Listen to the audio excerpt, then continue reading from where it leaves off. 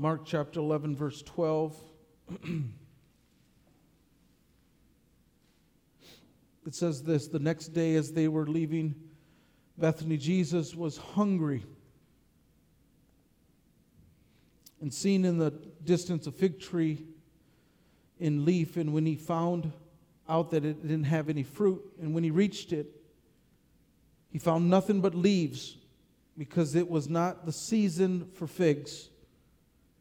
And then he said to the tree, "May no one ever eat fruit from you again." And the disciples heard him say it. I think this is unfair. It's not even the season for the tree. It's not the time for the tree. But Jesus is human just like us, and when we get hungry, sometimes we get on edge, don't we? I'm telling you, we must eat before noon, because I cannot watch my Lions lose on an empty stomach. I need something just to tamp down that attitude. But Jesus was hungry. And the Bible clearly lets us know that it was not the season for figs.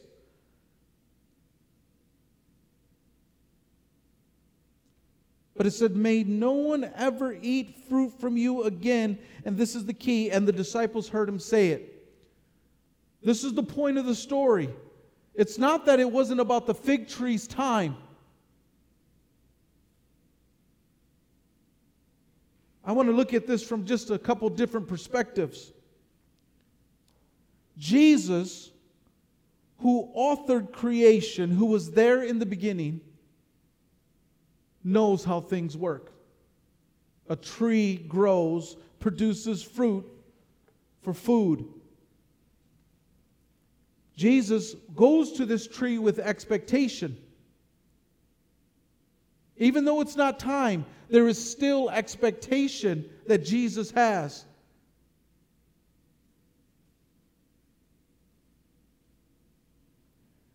With that expectation, the Bible says he reached it and he found nothing but leaves. He was looking. Sometimes I wonder if I'm a tree out of season. Sometimes I wonder if I'm that tree that seems to be in the wrong place at the wrong time, and then nothing seems to be growing. I often pray, Jesus, please be pleased with me.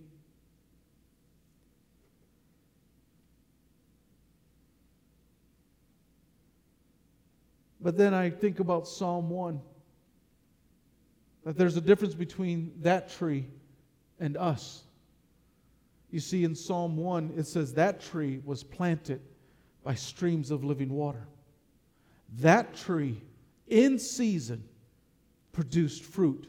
That tree, who was next to the source of its life. I think this is a great example. Yes, trees produce in seasons, and there's certain times. Even Jesus goes by this principle where everyone's begging him to come to Jerusalem. And he says, for you, any time is fine. But for me, I must wait until the time when I'm supposed to be there. But sometimes in our season, we don't find growth. We don't find the way things are working out the way we want them to work out. We sit there and we say, God, why? How come? How come it's such a struggle? I don't have all the answers. But I do know this, that if you plant yourself by the root, by the very source of life, you're going to find growth. You're going to find what you've been looking for, but it has to be next to Jesus. It has to be in God's presence. And so many times we want to put ourselves in situations we don't belong. We put ourselves in situations that are far from God. Whether it's sin, whether it's just decisions, maybe it's a season of life where you're busy and you lose connection with who He is.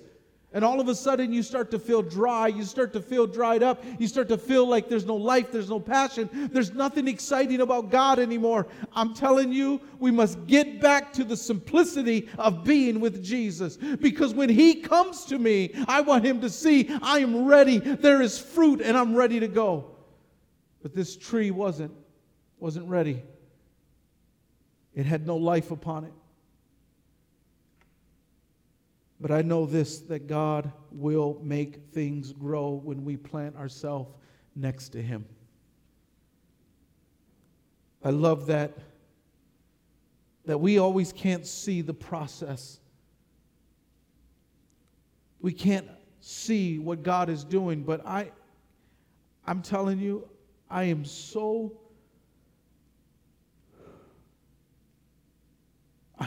convinced that God is doing more than what we can see, even though I can't see it. I mean it from the bottom of my heart. Because, see, I believe in this thing called the Bible, and I believe in someone called God. And I'm not just using God as a general term, which our world likes to use to describe everything from New Age philosophy, Hinduism. I am talking about the true God of Scripture. I'm talking about God Almighty, the Most High. I truly believe Him. I've been researching into science, and I watched a conversation between two leading men in their fields in biology and astronomy. And these two individuals in Australia were there amongst all of these people, smart people, brilliant people, people of education. And I watched these two individuals talk with such smartness. They educated folk. And you know what they did? They laughed at you. They mocked you because you had the ignorance of believing that there is a God. They made fun of you. They made fun of me for holding to a belief that He's real. They opened up to a question and answer session at the end. This gentleman said, I know God. I know Him. He's real. I've been serving Him all my life. And I believe that He exists. He's more real than what you see here. He is real to me. And what did these gentlemen do? Once again, mocked Him and laughed Him and said, well, if you were born in India, you would be doing Hinduism. If you were born in Africa, you would be a Muslim. So you're just delusional. And as I'm watching this stuff, listening to these men mock and put down Jesus, all it did was burn a fire in my heart. I know you, God. These men don't know you. They mock you. They mock me. They mock us. They're educated. They're brilliant. And we have fallen for delusion. But I know this, that He's real. Because, see, what they don't have is what we have. It's called the Holy Spirit. And the Holy Spirit confirms and seals and guarantees and reminds us of who Jesus is. We know the truth. I've seen miracles. You're a walking miracle. You're not here if it wasn't for a miracle of God. We don't have to convince you of who He is, but at times we stop feeding our spirit with the very simplicity of life from God, from His Word. Like the tree in Psalm 1 that's planted by rivers of water, moving water, water that brings in nutrients, that brings in life and removes the dirt, removes the filth, removes the stuff that's not good for us. It's the Holy Spirit who washes us and purifies us. We lose connections with the presence of God. But when you are in the presence of God, growth happens. And unlike this tree, we're waiting for the right season. We're waiting for our opportunity. But the point of this story, though, in 13, he says that may no one ever eat from fruit from you again. And his disciples heard him say that. This is really the point of the story here. Jesus said it so his disciples hearing it. So it goes on, and it says, on reaching Jerusalem, Jesus entered the temple courts, and driving out those who were buying and selling there, he overturned tables of money changers and benches of those selling doves, and would not allow anyone to carry merchandise through the temple courts. And as he taught them, it is written, my house will be called a house for all the nations, but you made it a den of robbers. You made it a den of robbers. And the chief priests and the teachers of the law heard this and began looking for a way to kill him, for they feared him, because the whole world, the whole crowd was amazed at his teaching. And when the evening came, Jesus and the disciples went out of the city. In verse 20, in the morning they went along, and they saw the fig tree withered from the roots. And Peter remembered and said to Jesus, Rabbi, teacher, Jesus, look, the fig tree you cursed has withered. This thing was big. It wasn't just a little plant. It wasn't something that if you asked me to take care of your plants, I would kill. This was a huge tree, and it doesn't overnight wither. It doesn't overnight corrupt itself and die. It is something that would survive even if it was a lack of rain for a while. It was a tree. But Peter says, look, it withered. And this is what I love about Jesus. Because, see, a lot of times we are told that we have to lead people into better position. You know, sometimes we baby people too much. We do. Sometimes we baby people too much. I showed a video to my wife of this little kid screaming in the store, yelling and screaming and acting like a 2-year-old. The problem was she was probably 30. We just baby people too much. Sometimes you just need to just be honest with people. You just need to speak truth to people. And Jesus didn't baby his disciples. He didn't say, oh, come along, here we go.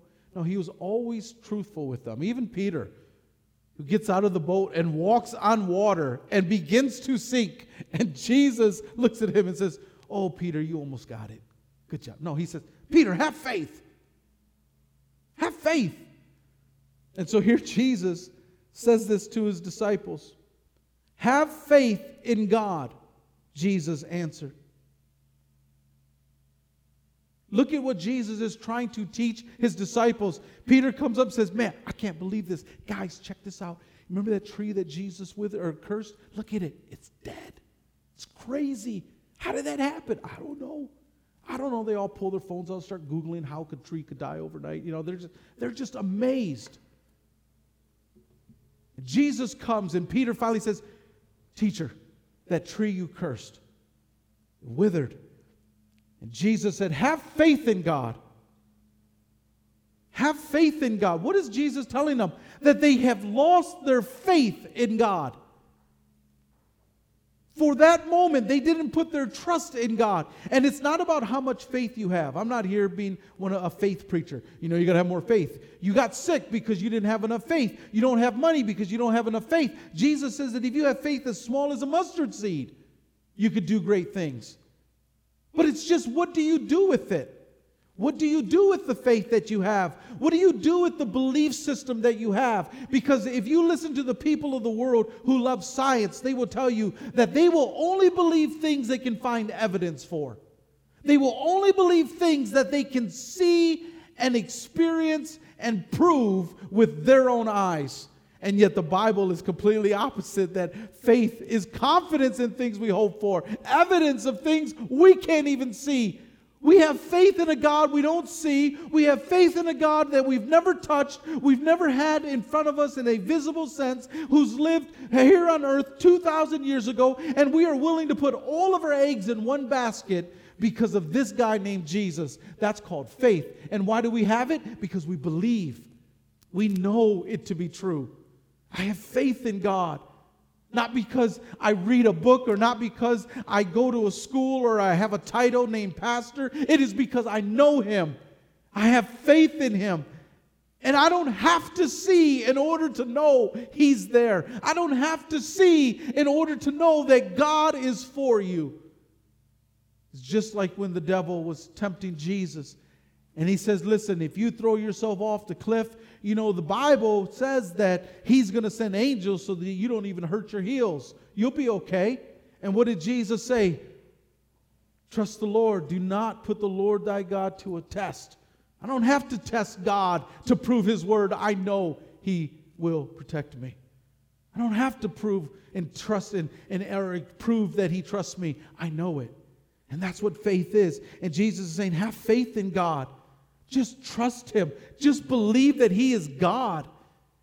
And then He says, truly I tell you, if anyone says to this mountain, go throw yourself into the sea, and does not doubt in their heart, but believes that what we have say will happen, it will be done for them. Therefore I tell you, whatever you ask in prayer, believe that you have received it, and it will be yours. This is why people have a hard time praying.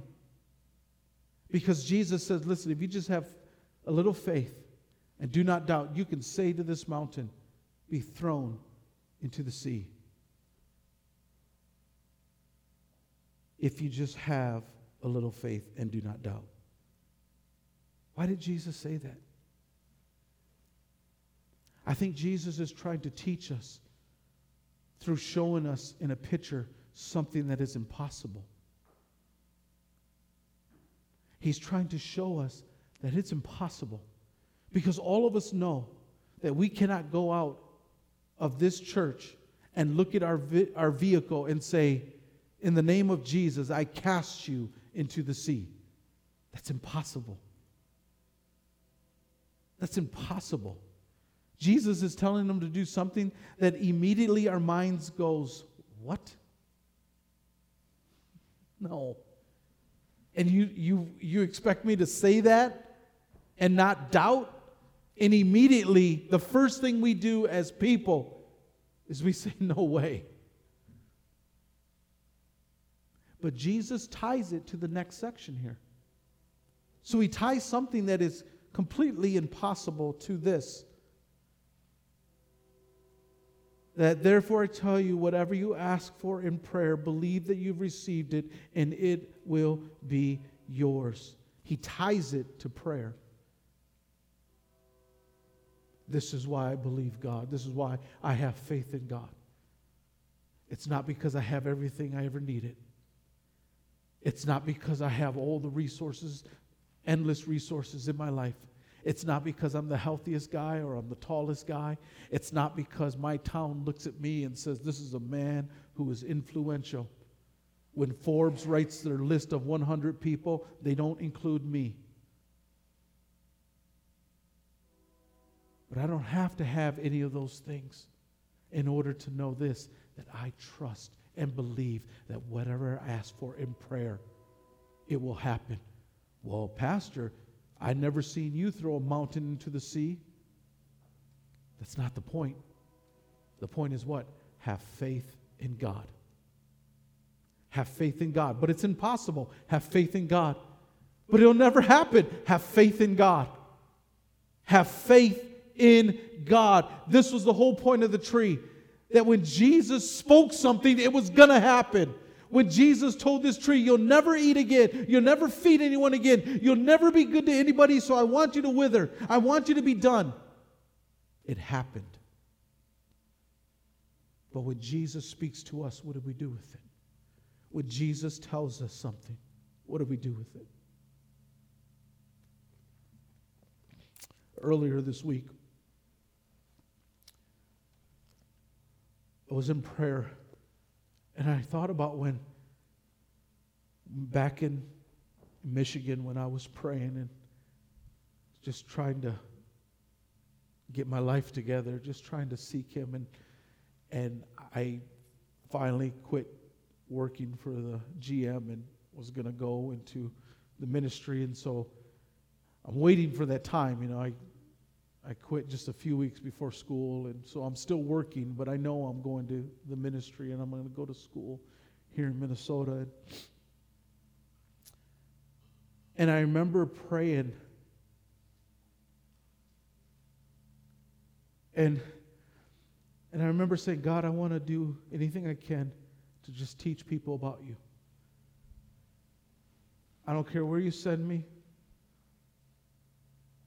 Maybe I should have been a little more specific. But I said, Lord, I don't care where you send me. I don't care. I just want you to be Lord of my life, and I will go wherever you want me to go.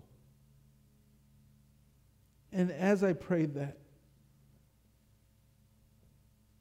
the Lord says, are you willing to change this world for me?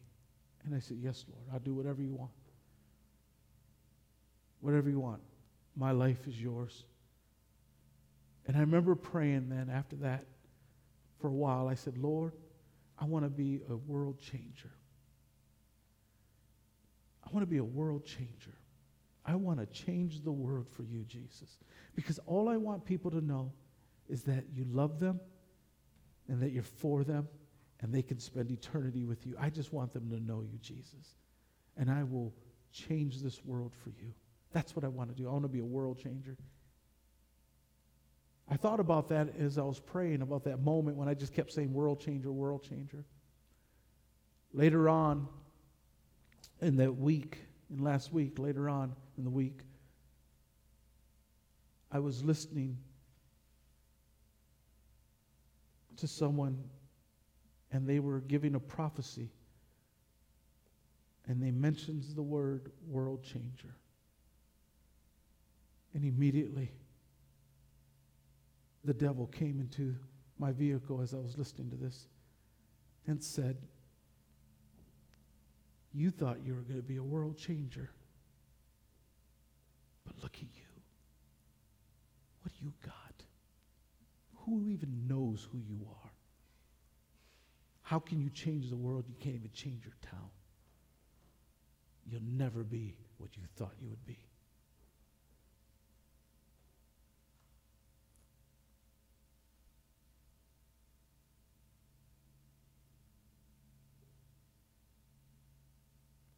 And that's when I just said, Lord, I've always believed you.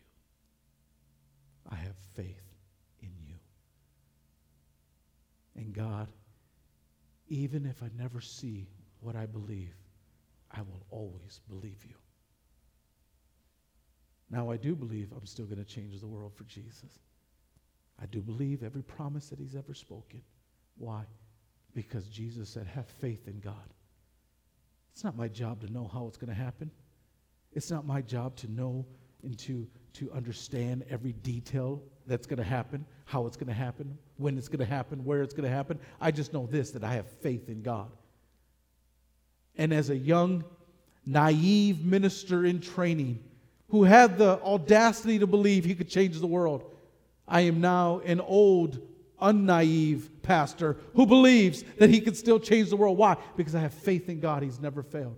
He never will. And this is why Jesus is trying to make sure that we hear this. Have faith in God. Have faith in God. Whatever you've been believing for, whatever you've been asking, whatever you've been praying for, have faith that God is going to do what he says he's going to do. And he doesn't have to do it through you, through your resources or your education or your status in society. He just needs someone who's willing to be obedient. Have faith in God and believe what you pray for. Believe the salvations you've been praying for. Believe for the financial miracles you've been praying for. Believe for the healing you've been praying for. Believe for the favor you've been praying for. Believe that God is going to do something amazing. Believe, and I'm believing for the revival I've been praying for. I'm believing for a great revival. You know, a lot of times you can go through educational stuff as a pastor, and you can go through, we used to call them boot camps back in the day. And they will give you 52 ways on how to grow your church and be an influential person. And one day you'll end up on the Forbes list. I mean, they got all these instructions. They got all these things. And yet I believe this, that when revival comes, revival comes. There's just no way to do that on your own. Because I do believe that we're going to experience a great revival in this city. And I know this, that when people see it happen and they start lining up at church trying to see what God is doing, you know what they're all going to say about us? No way they did it. That wasn't Pete. I know Pete. It wasn't his church. They could barely keep the heat on. It's always cold in here. They're going to say it's God. Because that's what happens when revival shows up. That's what happens when God sends a man named Moses, who's 80 years old, into one of the most robust and dynamic kingdoms in the world. And simply by the voice and the word of God, led millions of people out and end up being one of the richest nations ever that didn't even have land because God showed up. You see, have faith in God. Jesus is telling his disciples, what I speak happens. What I say, you can believe. And if you pray and do not doubt and believe it, you're going to receive it. But Father, I can't see it. You're going to receive it. But I just don't know how. You're going to receive it. That's the beautiful thing about miracles, is we don't know how. We don't know when. But I do know this. And I know that you're with us as a church. Have faith in God. Have faith in God. I get mad when I see these educated people laughing at us for a simple belief in God. I get mad. Well, let me rephrase it. I used to get really mad. But now I just say, okay, fine. You can laugh. But one day you're going to meet Jesus, and I pray it's because you have given your life to him, not because you have to bow down and acknowledge his lordship. But I believe in God. You believe in God. Have faith in God. So here's what listen, I'm just sharing my heart this morning. Because sometimes I get upset when the devil tries to plant seeds of doubt. When we get frustrated because the mountains aren't moving, or the time is taking so long for God to do something. I know we get frustrated, it's hard, but I'm just challenging you this morning. Have faith in God. Keep believing in God. Keep trusting in God. And he is going to move on your behalf. Believe it. Listen, you just got to be people who have faith. And if you struggle with it, it's okay. Jesus says, there's a great illustration of a guy who says, I have faith. I believe, but help me with my unbelief. I'm struggling here. He will help you. Have faith in God. Plant yourself in the presence of God, and you will grow. And believe that every word you pray in prayer, God is going to do. He's going to do it. You just believe it, and you will receive it.